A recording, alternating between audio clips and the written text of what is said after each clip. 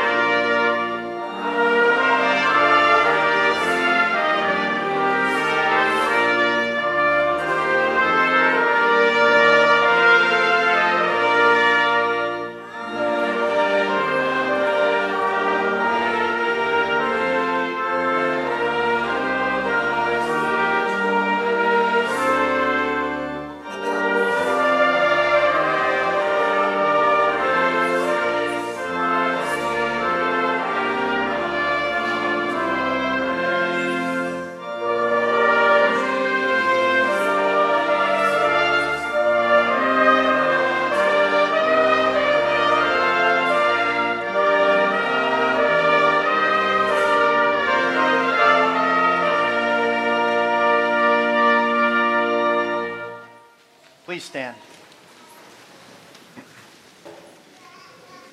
In the name of the Father, and of the Son, and of the Holy Spirit. Amen.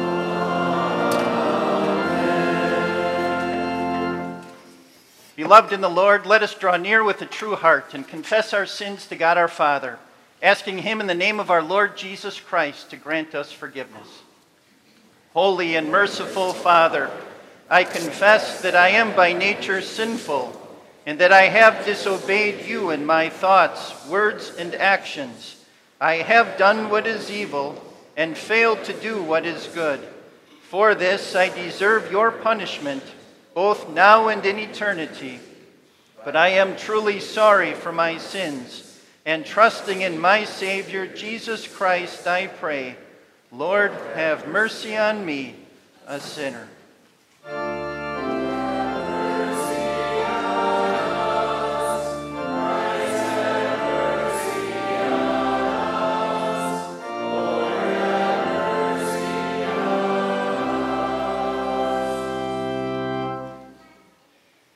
God, our Heavenly Father, has been merciful to us and has given his only Son to be the atoning sacrifice for all of our sin.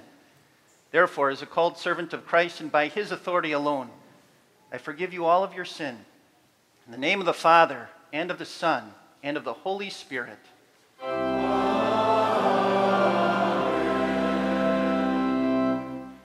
The Lord be with you.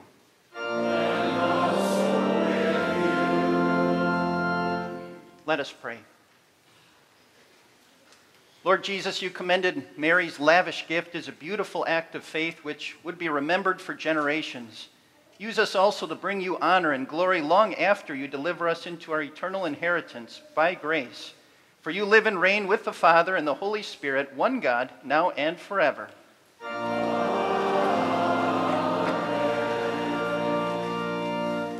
Please be seated.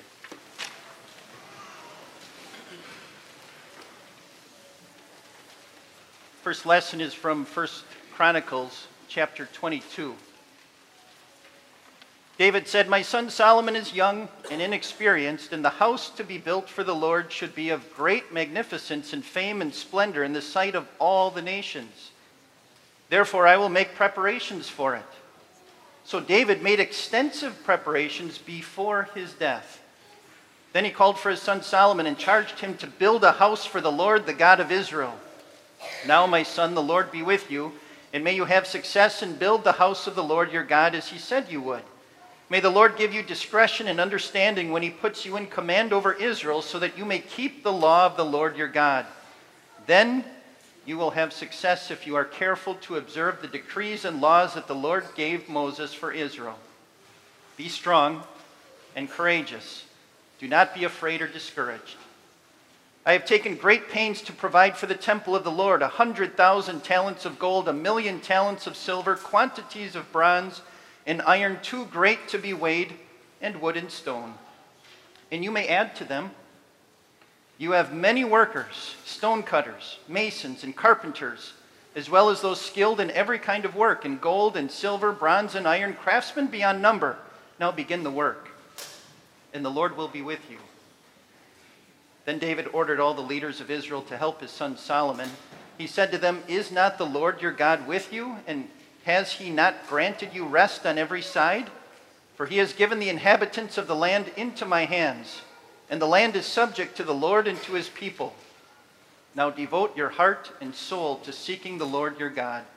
Begin to build the sanctuary of the Lord God, so that you may bring the ark of the covenant of the Lord and the sacred articles belonging to God into the temple that will be built for the name of the Lord." This is the word of the Lord.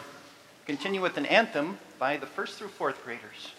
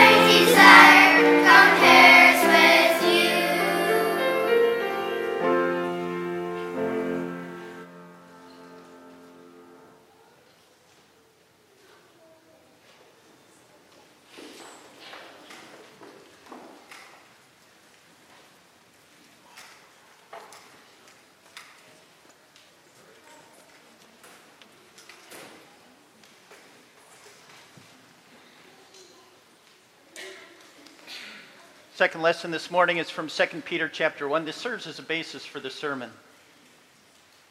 So I will always remind you of these things, even though you know them and are firmly established in the truth you now have.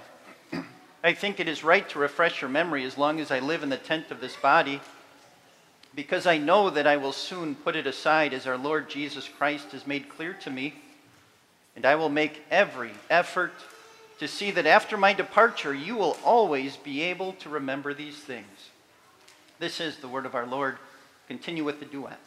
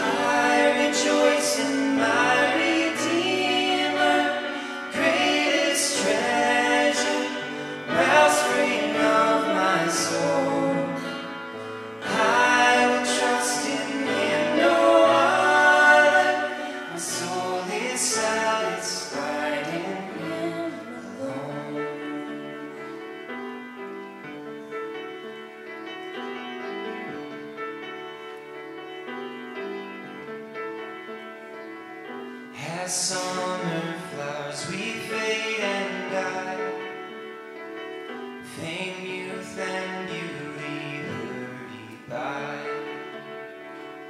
but life eternal calls to us at the cross.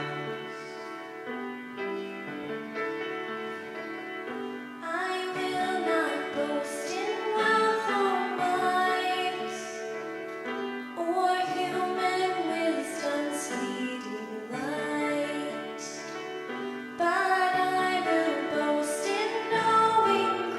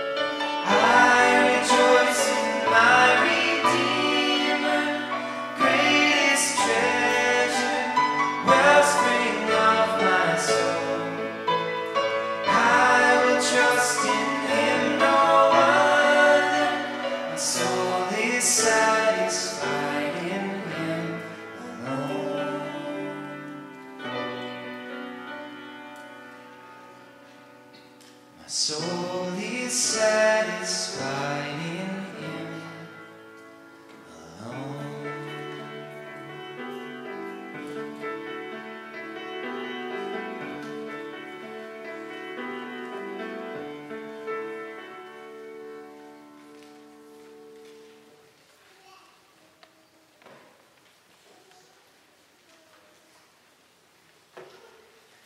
Please stand for the gospel. The gospel according to Mark chapter 14.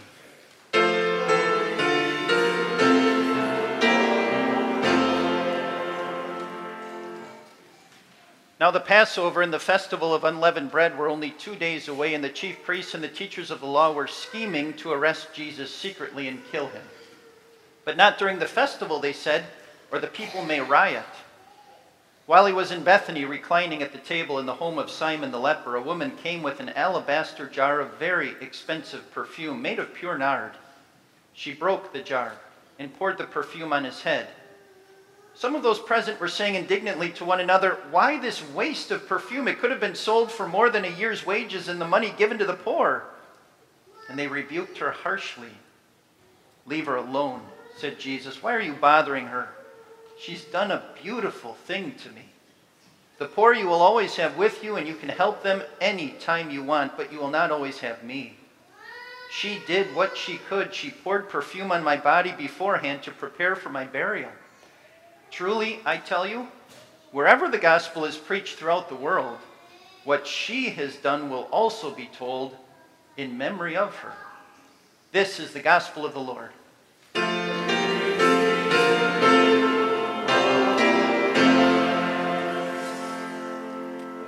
We confess our faith with the Creed.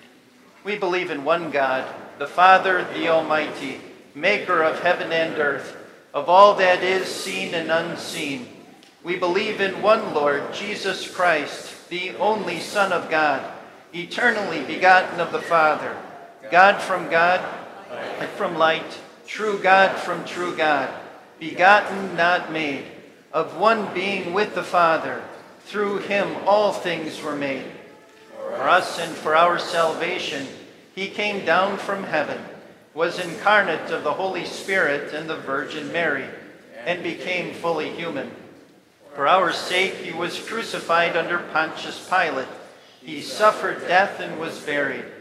On the third day he rose again in accordance with the Scriptures. He ascended into heaven and is seated at the right hand of the Father. He will come again in glory to judge the living and the dead, and his kingdom will have no end. We believe in the Holy Spirit, the Lord, the giver of life, who proceeds from the Father and the Son, who in unity with the Father and the Son is worshipped and glorified, who has spoken through the prophets. We believe in one holy, Christian, and apostolic church. We acknowledge one baptism for the forgiveness of sins. We look for the resurrection of the dead and the life of the world to come. Amen. Please be seated for the hymn.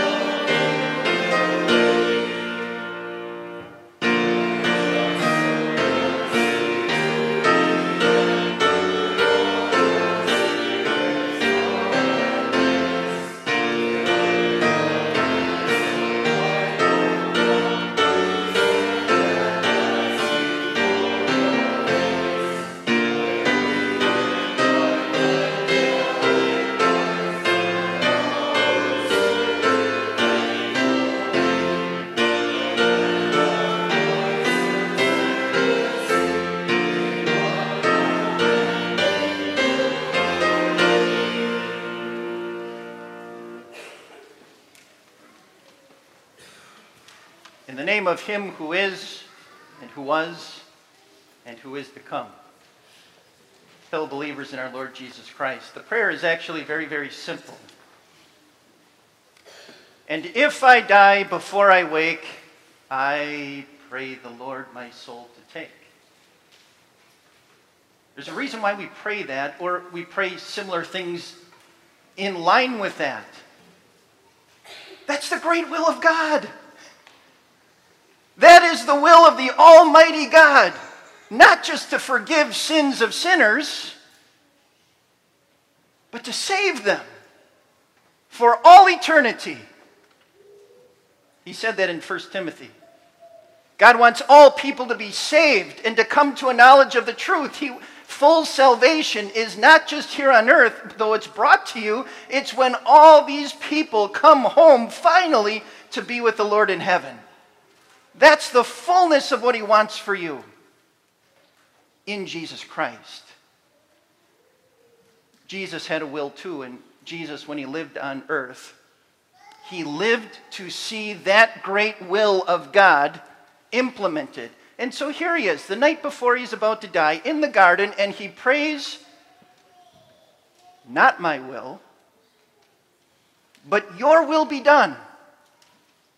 If Jesus wouldn't have gone to the cross, the will of God would not have been put in place, would not be able to be carried out, and sinners would not be able to go to heaven. And so Jesus said, nothing else matters but your will. And that's what I live to see implemented and put into practice.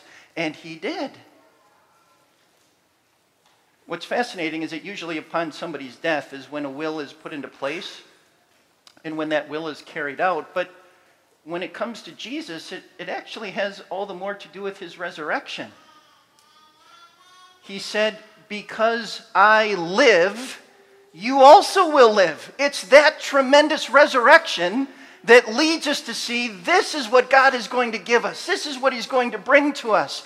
This is what he wants. The great will of God to forgive sinners, to build them up in him, give them hope, and finally fulfill it. So that you rise from the dead and live in glory forever. If the beginning of this sermon, it hasn't been made clear yet, God has a will. God put his will into place. God carried out his will. And God still carries out his will through the preaching of the gospel. Peter, in our lesson today, also had a will.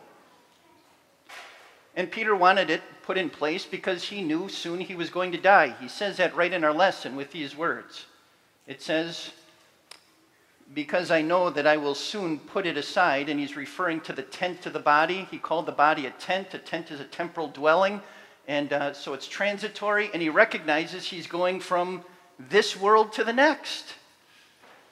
And so Peter, recognizing, because he knew he was going to die, because he knew what was going to come, because he had full confidence in Jesus, he didn't pray, and if I die before I wake, I pray the Lord my soul to take.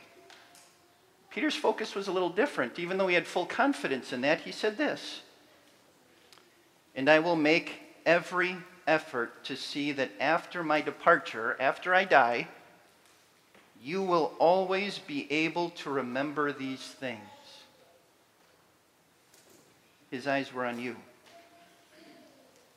Peter was looking at the next generation and all of the successive generations that were going to come thereafter.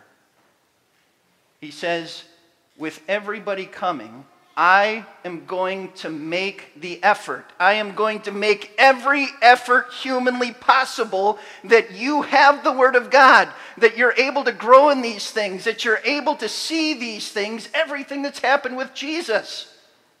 And what's fascinating with that kind of will that Peter was going to make every effort to put in place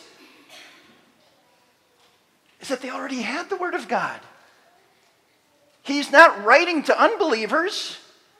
He's writing to Christians who already had the Scriptures, and he's saying, I want you to have more. He says, even though you know them and are firmly established in the truth you now have, it is right to refresh your memory. That Greek word, to refresh the memory, means to wake it up. Or another definition can be to stimulate it to stay awake. I just drove back recently from New Ulm, Minnesota, late at night. Got back around 11 or so. But yeah, when you're driving in daylight and then it turns to dusk and then it gets to the dark hours, it's easy to say, where in the world did those last 10 to 20 miles go? It's not that I was asleep, but wow. To stay awake is extremely important when you're driving and to stay alert. How long have you been driving your Christianity? Maybe it's still the daylight hours. Maybe it's middle day of your life. Maybe it's the waning hours of your life and it's turning to dusk, and maybe soon it's going to turn to darkness. But to coast in your Christianity is not what Peter wanted. To refresh your memory to the great will of God, to stimulate it, to stay awake, so that you have hope and to know what He's called you to, so that you don't coast with this and potentially lose it, but that you recognize what is truly yours, the inheritance you have in Jesus Christ. Do you have a will? Do you have something set up to recognize and to put together a plan for if you die before you wake? Nowhere in, nowhere in the Bible does it ever say a Christian has to have a will. Nowhere does it ever say it's a sin to not have a will. I mean, we recognize times in life, those kids that just sang up here, I'm assuming none of them have a will. And yet, when you look at what Jesus teaches in the Gospels, He certainly teaches about neglect of finances. He teaches about wastefulness of finances. He teaches about mismanagement of finances. He teaches about not caring and taking care of your relatives and your loved ones with what you have. In fact, when there was a money manager that was given wealth in one of Jesus' parables who dug a hole and stuck it in the ground, when that manager came back or when the Lord came back and held him accountable, and all the guy did was dig it up and say, "Here it is." He called him, "You wicked, lazy servant." That guy did not inherit eternal life. That guy did not receive the reward from the Lord for how he managed his affairs and, more importantly, the Lord's affairs on earth. Jesus teaches a whole lot about how to handle these things and do them shrewdly and wisely. If statistics hold true, on average, only about a third of people maybe in our country have a will. 2/3 of people, 2/3 of families don't have a plan in place to manage the blessings God has given. So you're at a time in life where it is appropriate to have a plan. Would that not be reckless? Is that not negligent to be in a position where this is truly important and not have something in place? What do you think Jesus, who is over all of these blessings that He doles out to His people, what do you think He would say to people that don't? Thank goodness. Thank goodness God provides a Savior for even sins like that. And when you look at the cross that we just heard about in song, when you look at your Savior Jesus, when you look at what our Heavenly Father planned, He did it so that you wouldn't be wasted. He did it so that no person would be neglected. God loves the world of people. The only thing God can be accused of in a reckless sense is how much He loves people and wants to see them come to heaven. And every time you look at the Savior Jesus with the love that He has for you, that's what pours out. Is it too much to ask from that love? That we too, like our Lord, would manage wisely, would put a plan in place, and would care for the gifts that He's given to us? One of the major aspects of putting a will together is the financial aspect. In interviewing an estate lawyer for this sermon today, do you know what happens if you don't? If you die without a plan in place financially, the court's going to take a whole lot of that to figure out what to do with it. And while that's not a reason to do a will that the government's going to take a whole lot of that money first and foremost? Christ is. Christ is your motivation to do these things and to do them well. And so my wife and I put one into practice. We have a will. We're actually on our second one. And we have planned to take care of our 4 children if we die before we wake. And I pause there because those of you who don't know, we only have 3 children. And I did not misspeak. In our will, we have planned to take care of our 4 children if we die before we wake. What does that mean? The 4th child that we don't have, or that we actually do have in our will, is the church. We have planned that a 4th of our estate one day, and we're shrewd people, we're hoping that's a good amount of money, goes to our church body, the Wells. They trained me. They gave me this incredible gift to be able to share the Word of God with you. It's an incredible thing through our schools and through the mentoring that's been given for my wife and me. We're really thankful for that. And we get to write a letter of intent that says how to divvy that up and to even give some to the church that we love and to the people and the ministry that we love. Now, there's a building project in the background here. And from talking to a number of you, there's a little bit of sticker shock with that, of how expensive it is. I understand. What do you think it's going to be in 2 to 3 years? What do you think that price tag is going to be in 8 to 10 years? What do you think it's going to look like in 20 years from now to build and to add on for ministry's sake? You know, we don't just pray prayers of, if I die before I wake, I pray the Lord my soul to take. Do you know what else we pray every Sunday? Your kingdom come. That's a prayer that says, Lord, we want you to bless the harvest. We want you to bring people in. We want the church to grow. We want to keep sharing the love that you have for sinners in Jesus Christ. We want this to grow out and imagine, I mean, this is a pretty full church on Sunday. Imagine even more people being here and the pews being even tighter and more chairs being set up in the narthex. So what happens in 10 to 20 years from now if we need a new church? What's that price tag going to be? 10 million? 15 million? 20 million? If there's sticker shock now with a building project, what is it going to take to further the ministry 10 to 20 years from now? If we don't start planning now with our estates for the long term, for the future, and shrewdly managing these things, growing and building the church to take care of the needs is going to become extremely challenging. But honestly, finances is not the greatest reason for putting a will together, though it's an important one. There are young families that I've talked to that say, Pastor, we've got a kid or two, but we still have a ton of college debt. We basically have no money to our name. Why in the world is a will important? We don't have finances yet. And actually, one of the greatest reasons for putting a will together is your children, your family. I'm one of 7 kids. My wife is one of 4. Where do our kids go if we die before we wake? Who gets them? The court now has to figure that out because we haven't told them. And that's going to take time and expense. And what happens to the kids in the meantime? And actually the person, the lawyer that I interviewed for this said, you know what? We don't want our kids to go to any of our relatives. We made really good friends along the way in life who hold and share our views in our religion. We want our kids to go to them. But how on earth would a court ever know to look there if you and your will don't lead the court to look there in the first place? If your will is not put down for the court to look at, it's never going to know. And so having a will for the sake of your family, for your kids, even for a young family, becomes vitally and critically important. We've talked about finances. We've talked about your family.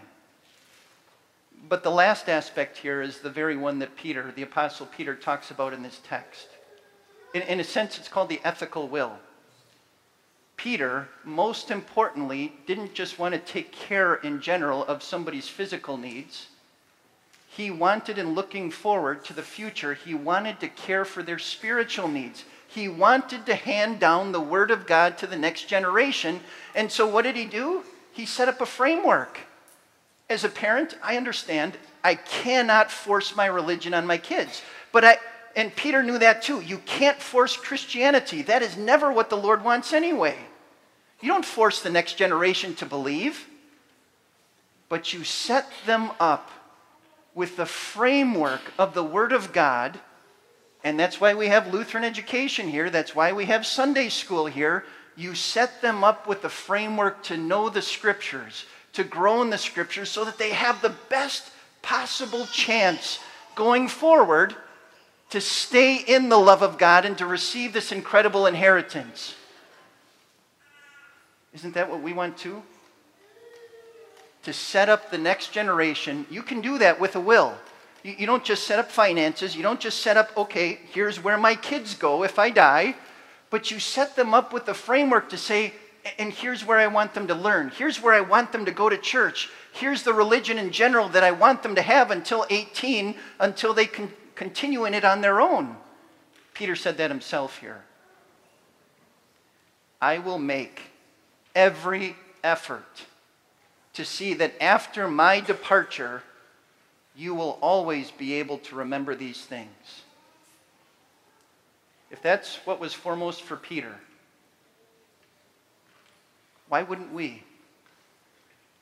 Why wouldn't we do that for those we love? Why wouldn't we set them up with the best possible framework going forward? Why would we not, for the sake of the Lord and for the sake of our future or their future, set up our finances, set up our family, and set them up with the Word of God to go forward in the best possible way? Whether we eat or drink or whatever we do it all for the glory of the Lord, giving thanks to God the Father through Him. If we want to give God glory in how we eat during a football game, or how we drink at a celebration, in the most basic things of life, if we want to give God the glory, how much more so in these important and weighty issues of life do we want to honor the Lord? I alluded to it already, but here we are at the end of a 4-week sermon series on general principles of giving from the Bible. I alluded to my own situation, but I also asked Pastor Bodie, and this last week I asked Luther Curia, and both of them said they have a will in place as well for their family.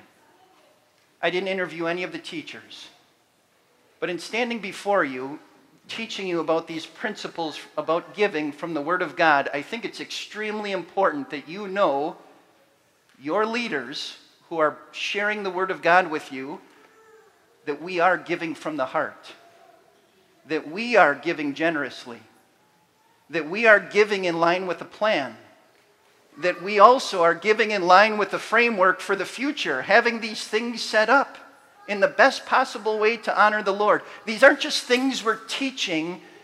These are things we ourselves believe and are doing. And as we join together in this, as we apply these things the Lord has brought to us from the Scriptures, and we put them into practice, having managed all of the blessings that God has entrusted to us, giving glory to Him and honoring Him in all of these ways, then you know what we get to do when we go to bed at night and lay our head down on the pillow? We just get to talk to the Lord about His gracious will. That if we die before we wake, we pray the Lord our soul would take. And this we ask for Jesus' sake. Amen. Please remain seated as we sing the Create in Me and then go to prayers.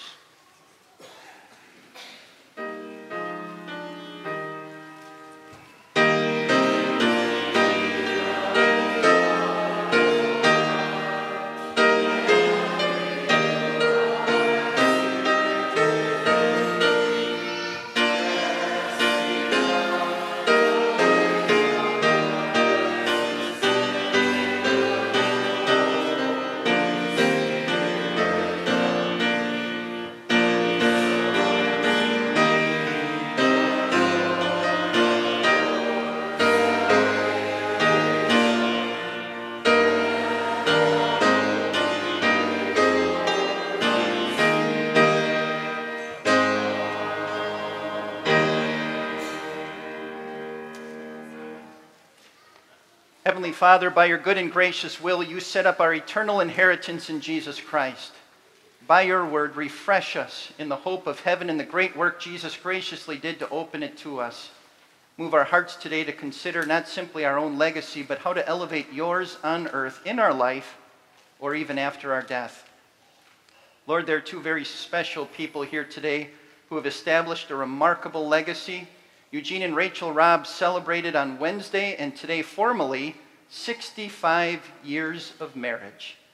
We praise you for bringing them together, for filling their home with children and pouring out an abundance of grace and every blessing on them over the years. Not only have they remained faithful to each other, but Lord, they've been faithful to you. And so today we thank and praise you for it and for them. Amen.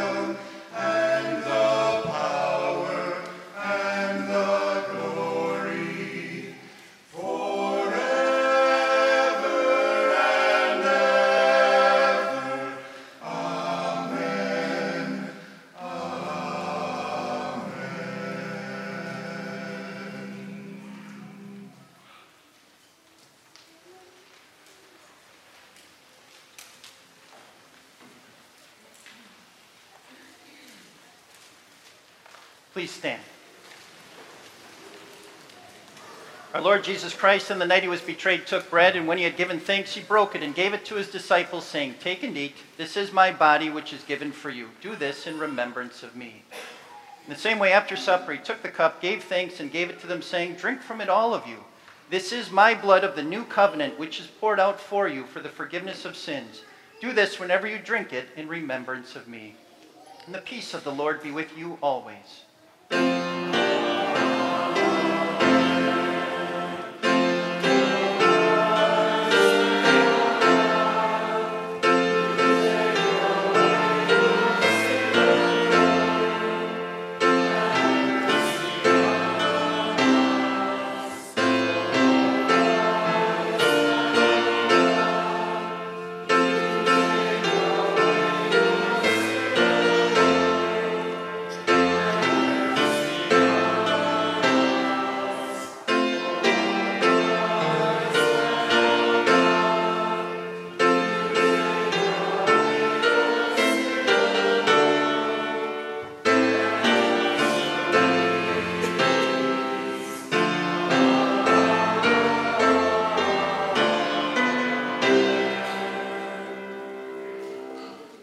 Please be seated as we continue with the distribution.